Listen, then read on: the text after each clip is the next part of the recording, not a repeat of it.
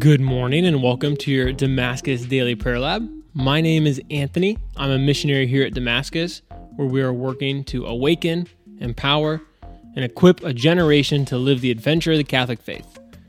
And today we're going to be reflecting on a reading from the Gospel of Matthew, chapter 7. So this is near the end of the Sermon on the Mount.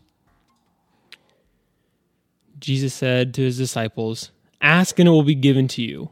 Seek and you will find. Knock and the door will be opened to you. For everyone who asks receives, and the one who seeks finds. And to the one who knocks the door will be opened. Which one of you would hand his son a stone when he asked for a loaf of bread, or a snake when he asked for a fish? If you then, who are wicked, know how to give good gifts to your children, how much more will your heavenly Father give good things to those who ask him? Do to others whatever you would have them do to you. This is the law and the prophets." This is really cool. I've actually been praying with this gospel reading a good amount the last couple of weeks. And it's one of those things where I kind of just read this first verse, really this first sentence, and it's honestly hard to comprehend in some ways, although it's really simple. Ask and it will be given to you. Seek and you will find. Knock and the door will be opened to you. I think there's a big part of us that struggles to either believe that this is true or to handle this with a really pure heart. I think I've been in both of those situations. Jesus can look at me and say, "I'll give you whatever you are seeking." Sometimes that definitely feels way too good to be true because of all the different ways I've wanted things or asked for things and it doesn't pan out the way I'd like it to. Or sometimes I read that and I'm like, yay, I get whatever I want. And that's actually not really it either. We were just praying, a couple of us guys, the other day, and a friend was sharing, he's like, I think the Lord wants to really ask for things from us too. Like if we actually have a pure heart, like before this, closer to, I think it's Matthew 5, Jesus gives the Beatitudes. And he says, "Blessed are the poor in spirit, for theirs is the kingdom of heaven."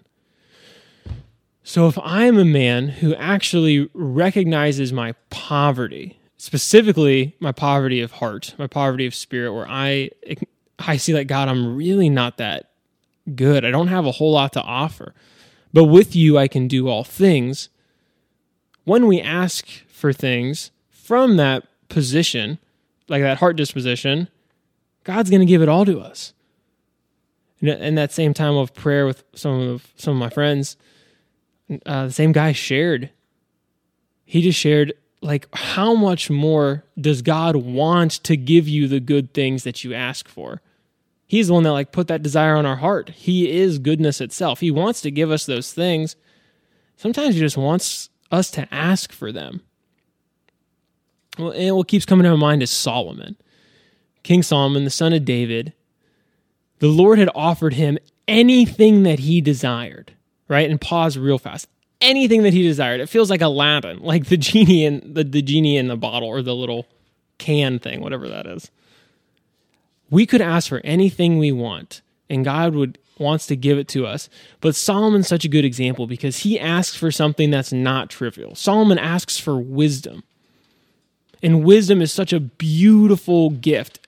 If you haven't read the book of wisdom or some of the Proverbs in the Old Testament, I highly, highly encourage you to do that this Lent or this at any time in your life because it's so impactful, and it speaks to the beauty and the power of wisdom. And that's what Solomon asks for.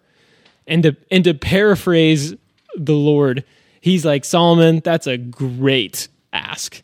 Because you asked for something so good, I'm going to give you that as well as all of the other niceties of the world. When Solomon was king, Jerusalem, like the people of Israel, it was at one of its highest forms. Like the people, it was such a wealthy, well-known, powerful nation. But it's because the king asked for something that was actually meaningful. Like, do we actually ask for things that are deeper from the Lord with a knowledge that He'll provide, as well as like a desperation and a hunger, like, God, I need you to provide this for me, because the things that I want, I actually can't have on my own. But if I ask for them, and if I'm willing to put in the effort, in the work to seek and to knock, if I'm actually trying, because asking implies that we're willing to do the things it takes to get them. Are we asking the Lord for the things that we just not want on a surface level, but that our heart really desires? And are we looking to put in the effort and the work to actually partner with God to receive those things? If so, He's going to give it to us. This has been a scripture reflection on the Gospel of Matthew, and to know more about what's happened at Damascus, please visit us at damascus.net.